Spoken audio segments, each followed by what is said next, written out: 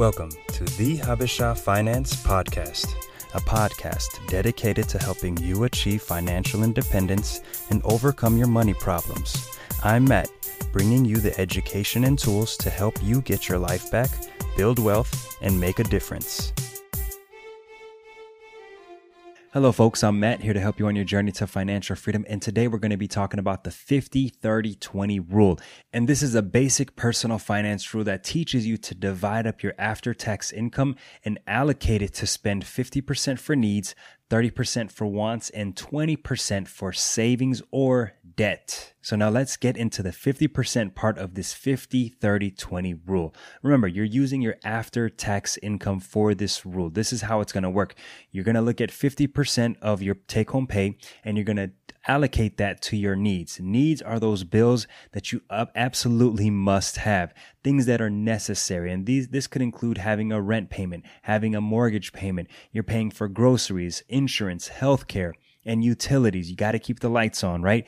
These are your must-haves. The needs category, I'm going to say, does not include items that are extras such as HBO, Netflix, Starbucks, certain kinds of subscriptions, and even dining out. If you're using more than 50% of your after-tax income on needs, then you're going to have to look at the other two categories and cut those down a bit, or you're going to have to learn to try to downsize your lifestyle, perhaps move into a smaller home, sell that car that you're making a payment on and try to find a used car, a used modest car. Maybe carpooling to work, taking public transportation to work is a solution. Cooking at home more often could help with those kinds of things. You definitely want to look at the other areas, the other two categories of the 30% and the 20%, which we're getting ready to talk about, and see if you can reduce that and increase your needs as you try to adjust. But ultimately, you want that need category to be 50% of your after-tax income. The next category is wants, and this is 30% of your after-tax income that you're going to be using for your wants.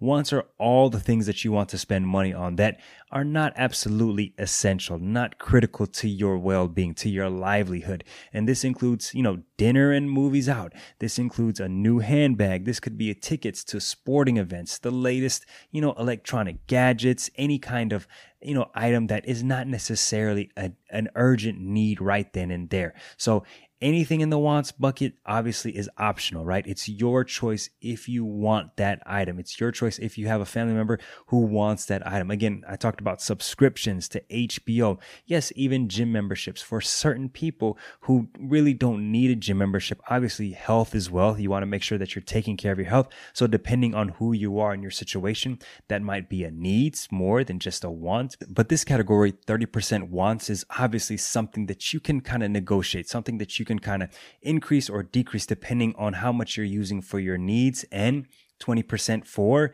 the next category, savings and debt. For this 20% category, you definitely do not want to reduce this. Why? Because this is your savings and this is your debt. If you're paying down debt, you want to be able to pay that debt down as quickly as possible. Remember, I always teach, if you're going to be living on debt, if you're going to have credit cards, if you're going to have student loans, if you're going to try to take care of that debt as quickly as you can, because the path to financial freedom, is going to be hindered by student loan debt, is going to be delayed by any kind of accruing debt. I'm not talking about a mortgage. I'm not talking about, a mortgage for a condominium, for a townhome, or for a house, because I think that's reasonable debt, right? That's debt that you can live with for 15 years or so. However, if you're talking about credit card debt, student loans, a car payment, these are the kinds of debt that you want to be able to pay off as quickly as possible. So maybe you don't have all of that 20% going to savings. Maybe you only have, 5% going to savings for retirement in your 401k or an IRA, and maybe the 15% of that category is going to your debt. So that way, when you do finally pay off your debts, you're able to fully contribute that 20% for retirement. And if you do the math, I'll link to some videos in the description below. If you save $50 a month, how much that's going to be in 40 years, $100 and $200 a month, how much that's going to be in 40 years, your mind will be blown away. You're going to be so amazed and so shocked at how much money you can have for retirement, for the future, to pass on to generations after you, and ultimately to achieve financial freedom. So to recap real quick, 50% goes to your needs, 30% goes to your wants, and 20% goes to either savings and or debt. Let me know if you plan to use this 50-30-20 rule or what rule you use, and I'll see you very soon. Peace.